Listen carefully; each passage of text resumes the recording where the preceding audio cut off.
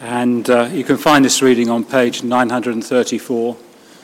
And it's from a chap called Micah, who was a prophet during the time of 3 kings of Judah. So they were still heading towards bad times, but it were times when God did good things. So chapter 6, page 934, and the first 8 verses, and the last one you might know very well. Listen to what the Lord says.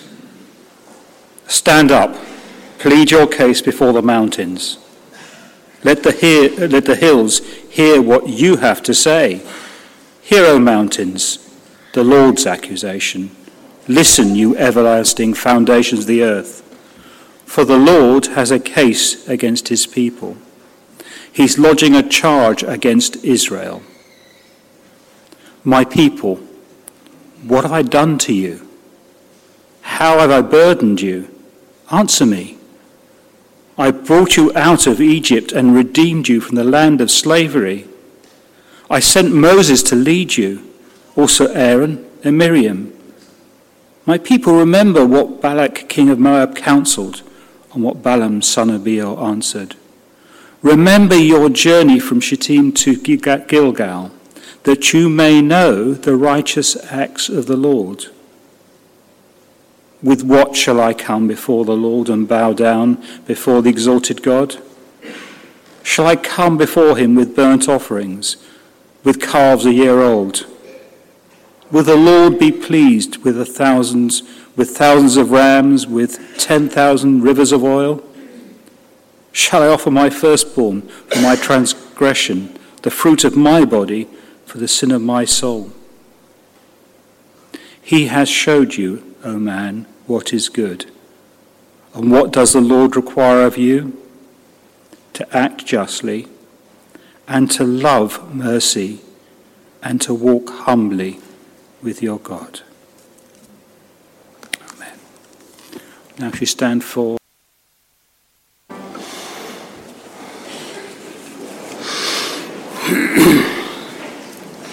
Good morning. The second reading this morning is from Matthew, chapter 12, verses 12 to 21. And if you'd like to follow in your church Bibles, you'll find this on page 977. That's page 977.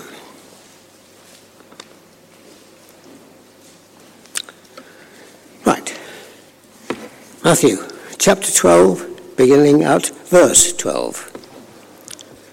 How much more valuable is a man than a sheep? Therefore, it is lawful to do good on the Sabbath. Then he said to the man, stretch out your hand. So he stretched it out, and it was completely restored, as sound as the other. But the Pharisees withdrew and plotted how they might kill Jesus. Aware of this, Jesus withdrew from that place. Many followed him, and he healed all their sick, warning them not to tell who he was. This was to fulfill what was spoken through the prophet Isaiah. Here is my servant whom I have chosen, the one I love, in whom I delight. I will put my spirit on him, and he will proclaim justice to the nations. He will not quarrel or cry out. No one will hear his voice on the streets. A bruised reed he will not break, and a smouldering wick he will not snuff out, till he leads justice to victory. In his name, the nations will put their hope. This is the word of the Lord.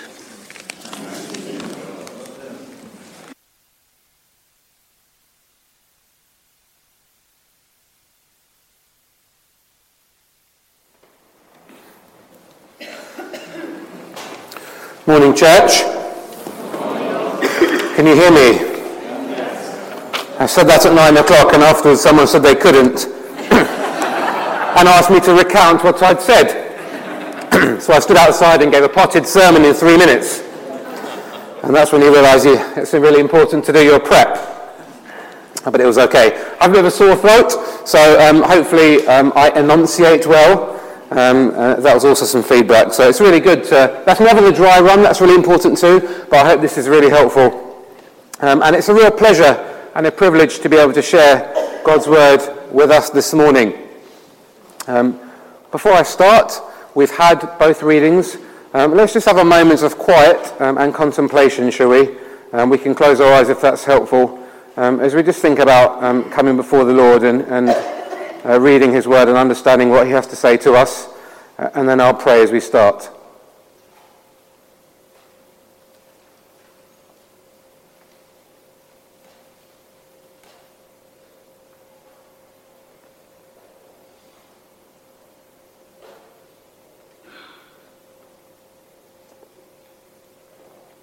So, Father, thank you that we have your word, that we can read it freely. I pray now that you would be doing the talking, not me, and that by your Holy Spirit we would have ears to hear what you have to say, and we would know how much you love us. Amen. So this week we're continuing in our series on the 5 marks of mission, and we're going to be thinking about the 4th mark, and as I read through all 5, I realised the one I have is quite a mouthful. So here goes. It's seeking to transform unjust structures of society, to challenge violence of every kind, and pursue peace and reconciliation. I feel like that's a 3-hour seminar, but we'll see how we get on. I was away last week, but I understand that B-Joy was talking to you about nurturing disciples. And so I was reflecting on the links between that and this week's theme. And I was reminded of how often new believers are so on fire for the Lord and enthusiastic to serve him and share his good news. And so today, as we think about justice, maybe we can think about what drives us in wanting to serve God and glorify him. And we can just check in on our enthusiasm levels and think about what God is calling us to do. I don't have any slides today, you might have noticed. I like slides. I probably do 2 sets of slides a week at work. And so when I'd finished preparing, I just had a sense from the Lord that he didn't want slides today. So as you can imagine, I started preparing my slides. And then halfway through, again, I just really felt, Carl, Micah, particularly verse 8, but Micah verses 1 to 8, they're your slides this morning. So I think we just need to have a look at what God has to say. So the good news is that much goes on at Christ Church Purley when it comes to justice and mission, and we're already an active part of God's mission, which is brilliant.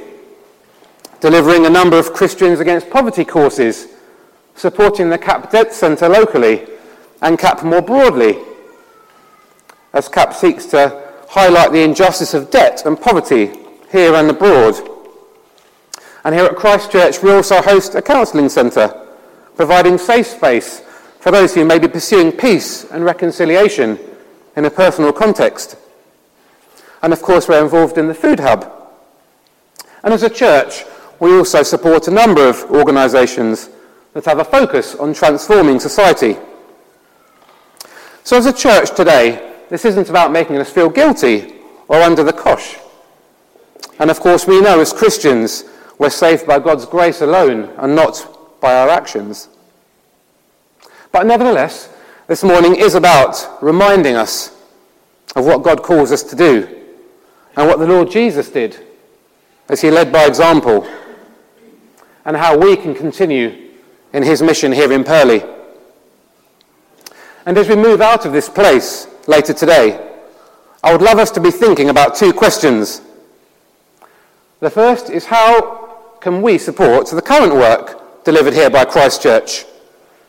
And I'm invoking the 3 P's here: prayer, partnership and pounds.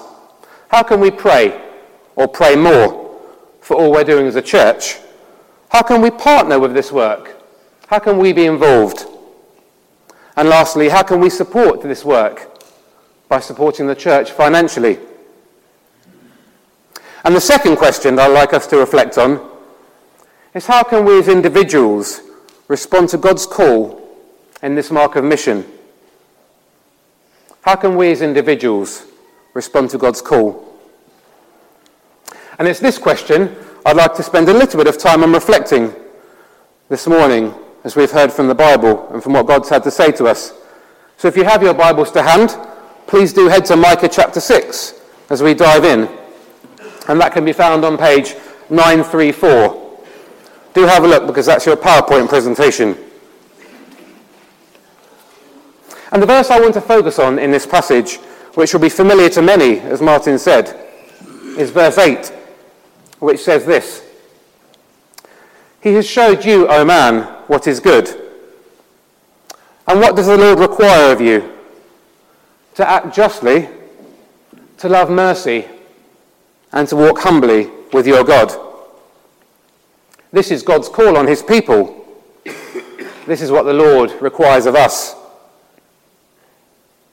As we think about injustice and this fourth mark of mission, what does it mean to act justly? To pursue justice? Well, it can mean many things, can't it? There are what feels like never-ending examples of injustice in the world today. And there are plenty of ways, therefore, that we can respond.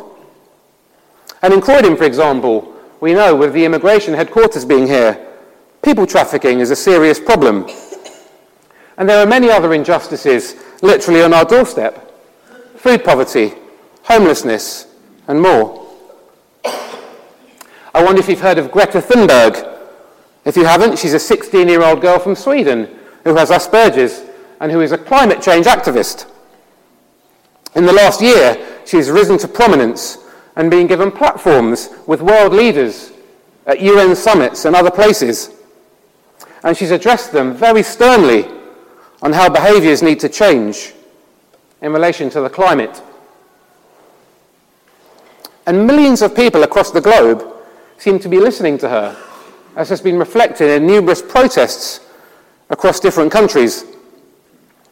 She has had a very tangible impact on the issue of climate change, at the very least propelling it up the agenda of many world leaders. And it would appear that she's done all of this out of sheer determination and a refusal to give up, because she absolutely believes in her mission, her cause. She knows her why she wants to do what she does. And this energizes her how. It gives her her sense of urgency that she portrays. She now commands a big following, and people listen to her.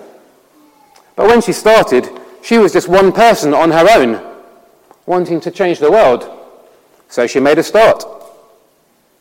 Whether you support her actions or not, the point is she's an example of a child who refuses to believe that she can't make a difference. And for those of us who are Christians, the great news is we can do even more. Because when God calls us, he equips us, no matter how ill-equipped we feel we are. Because God does not call the equipped, he equips the called. And the Bible is full of examples of such people. Jonah is one who certainly wasn't equipped, but yet God called him. He legged it in the opposite direction initially, and also required some solitary confinement in the belly of a fish. But nevertheless, God equipped him and used him. What is there that God might be calling you to do, either in Christchurch or elsewhere? Moses was another example. He probably didn't expect to be called to ministry aged 81. And to paraphrase, I don't think he liked public speaking very much. But nevertheless, God used him, equipped him and used him.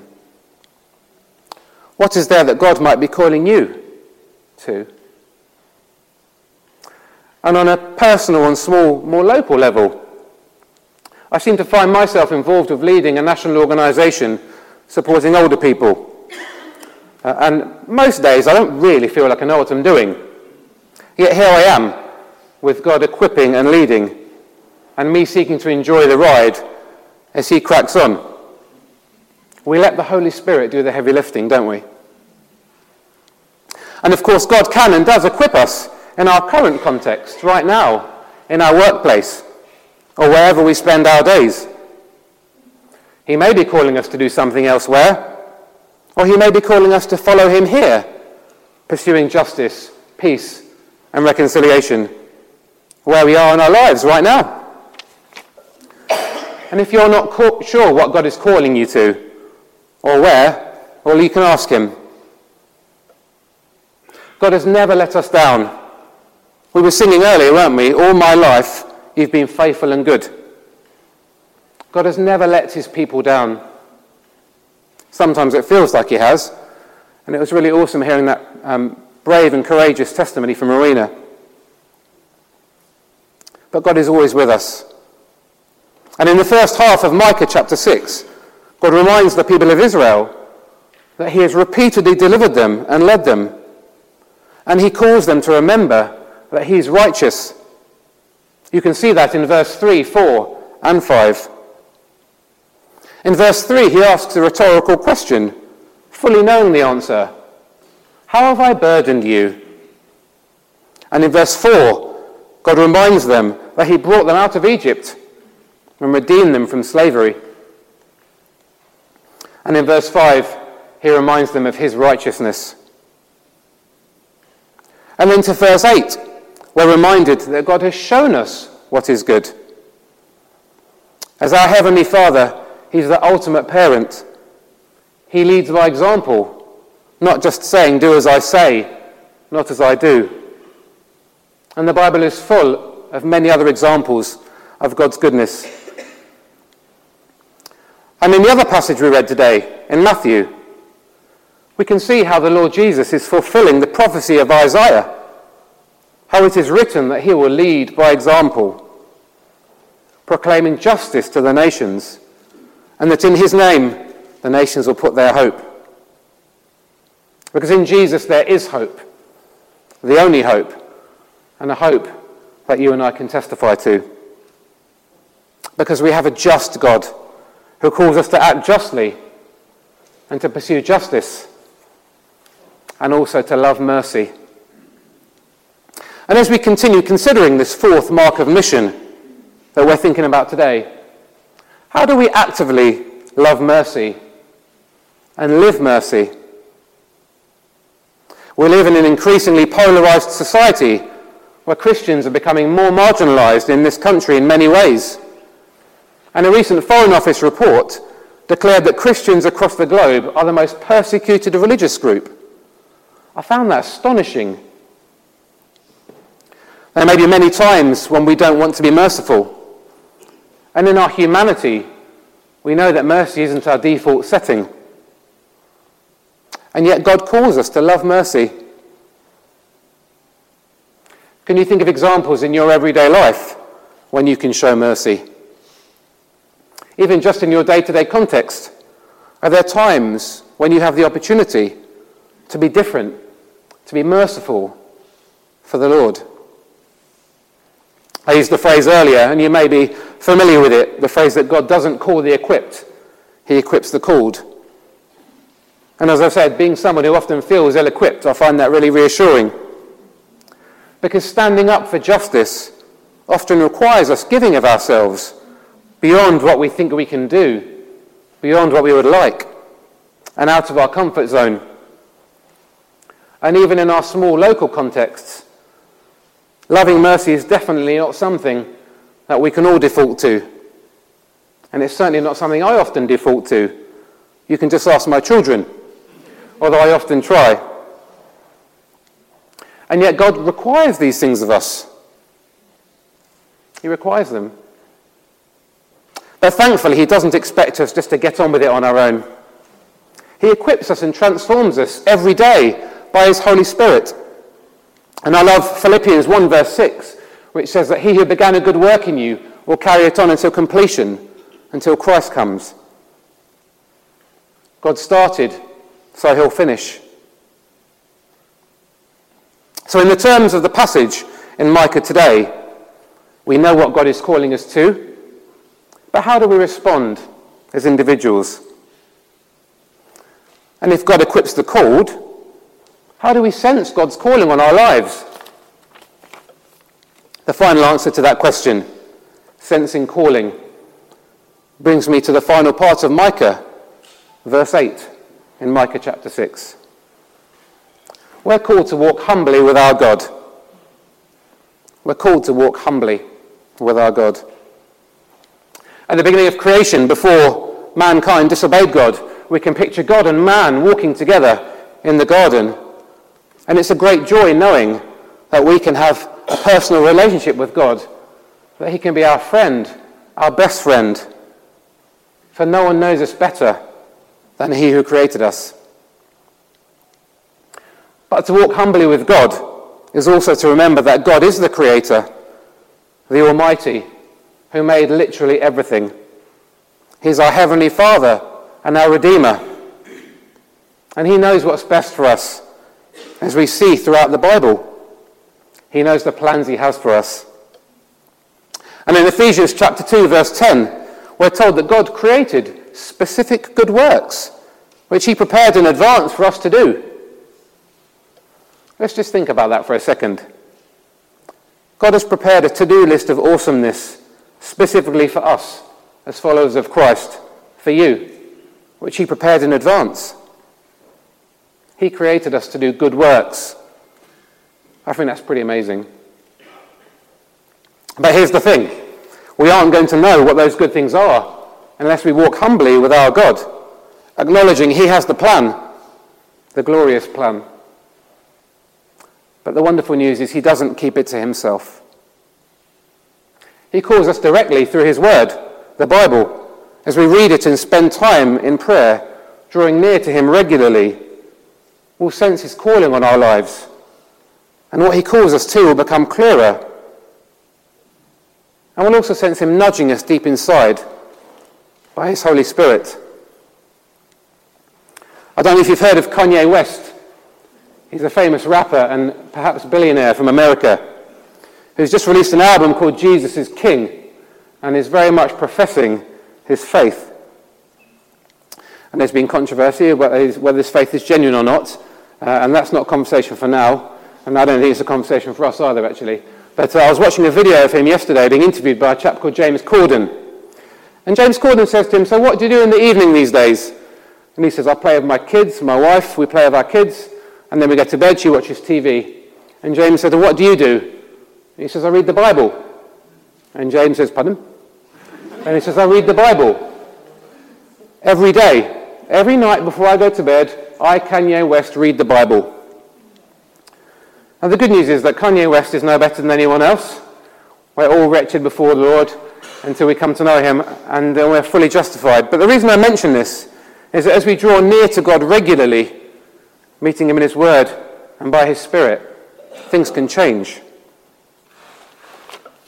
Carl Beach, the president of Christian Vision for Men and deputy CEO of the Message Trust, tweeted this recently, and I quote, "In my opinion, you can't read the Bible regularly and not grow a huge heart for broken, lost, hurting people, and anger at injustice, and a desire to help the poor. Take those bits out of the Bible, and you have one very thin book." I don't know what you think about that, but that made me stop and think.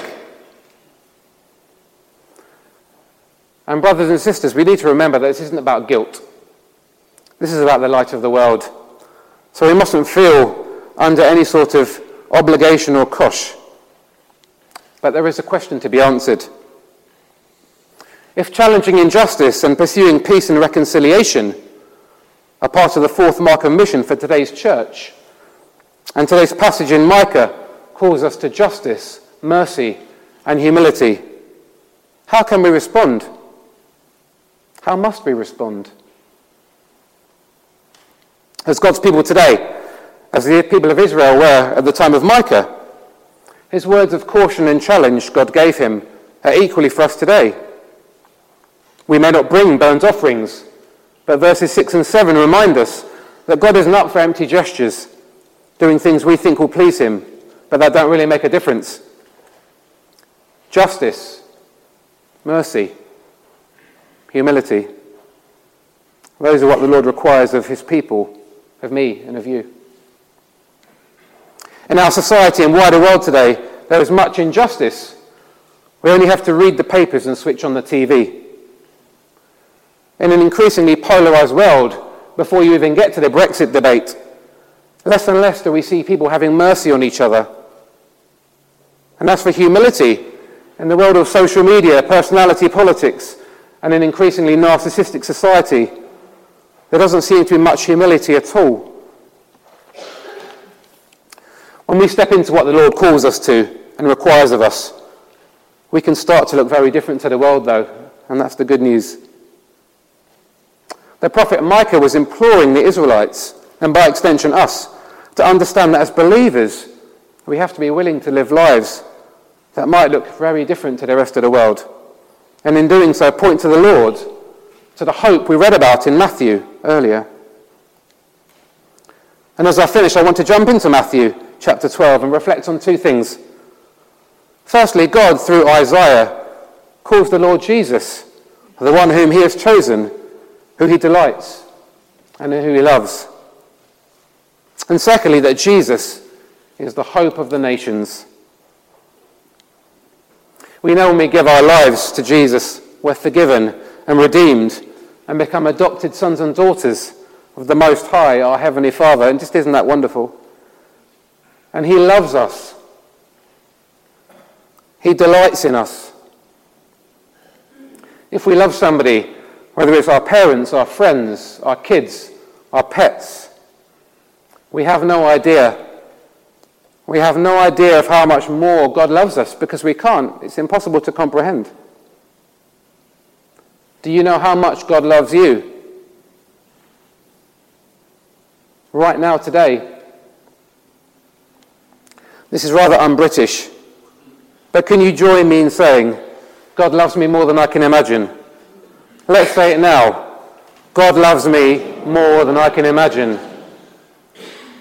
That was a better response than at 9 o'clock.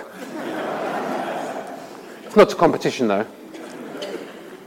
As God called the people of Israel, as he commissioned the Lord Jesus to proclaim justice to the nations, as we see in verse 18 of Matthew chapter 12, he also calls us to justice, mercy and humility, not because he wants to cause us hardship or inconvenience, and not because he wants us to feel guilty, but because the world is broken.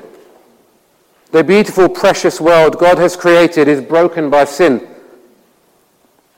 But thankfully, because of Jesus, there is hope, as we see in verse 21 of the Matthew passage.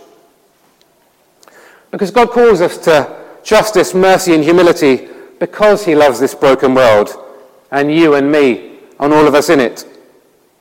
And as we join him in his mission, we get to be part of his plan, to point to the hope of Jesus and to the love that God has for us. At the beginning of our time together, I posed two questions for us to reflect on. The first was how we support Christ Church's current mission activity in prayer, partnership and pennies. And if you've been prompted any of that, come and have a chat with me, speak to Doug, talk to anybody involved in the various ministries and find out more. And then finally the question of how we can respond to God's call individually. As we return to the book of Micah in chapter 6 verse 8, I think the answer is by walking humbly with him, with our Lord, by spending time meeting him in his word regularly, getting to know him, and by praying and listening, and in doing so sensing his calling on our lives. And as we do so, we'll be growing in our hearts, yearning for more justice and more mercy, and wanting the world to see the hope that there is in Jesus. And then we start small. We don't worry. We have a big God. I'm just going to finish with a quote from Mother Teresa, which says this: "I alone cannot change the world, but I can cast a stone across the waters to create many ripples. What stone are you and I going to cast this week? I'm just going to pray as we finish. Loving Father, thank you that what you ask of us is clear. Thank you, all you ask of us comes from your love. And I pray as we leave this place, we would feel not guilty, but we would feel challenged, but most of all, we'd feel encouraged and loved. In Jesus' name, amen.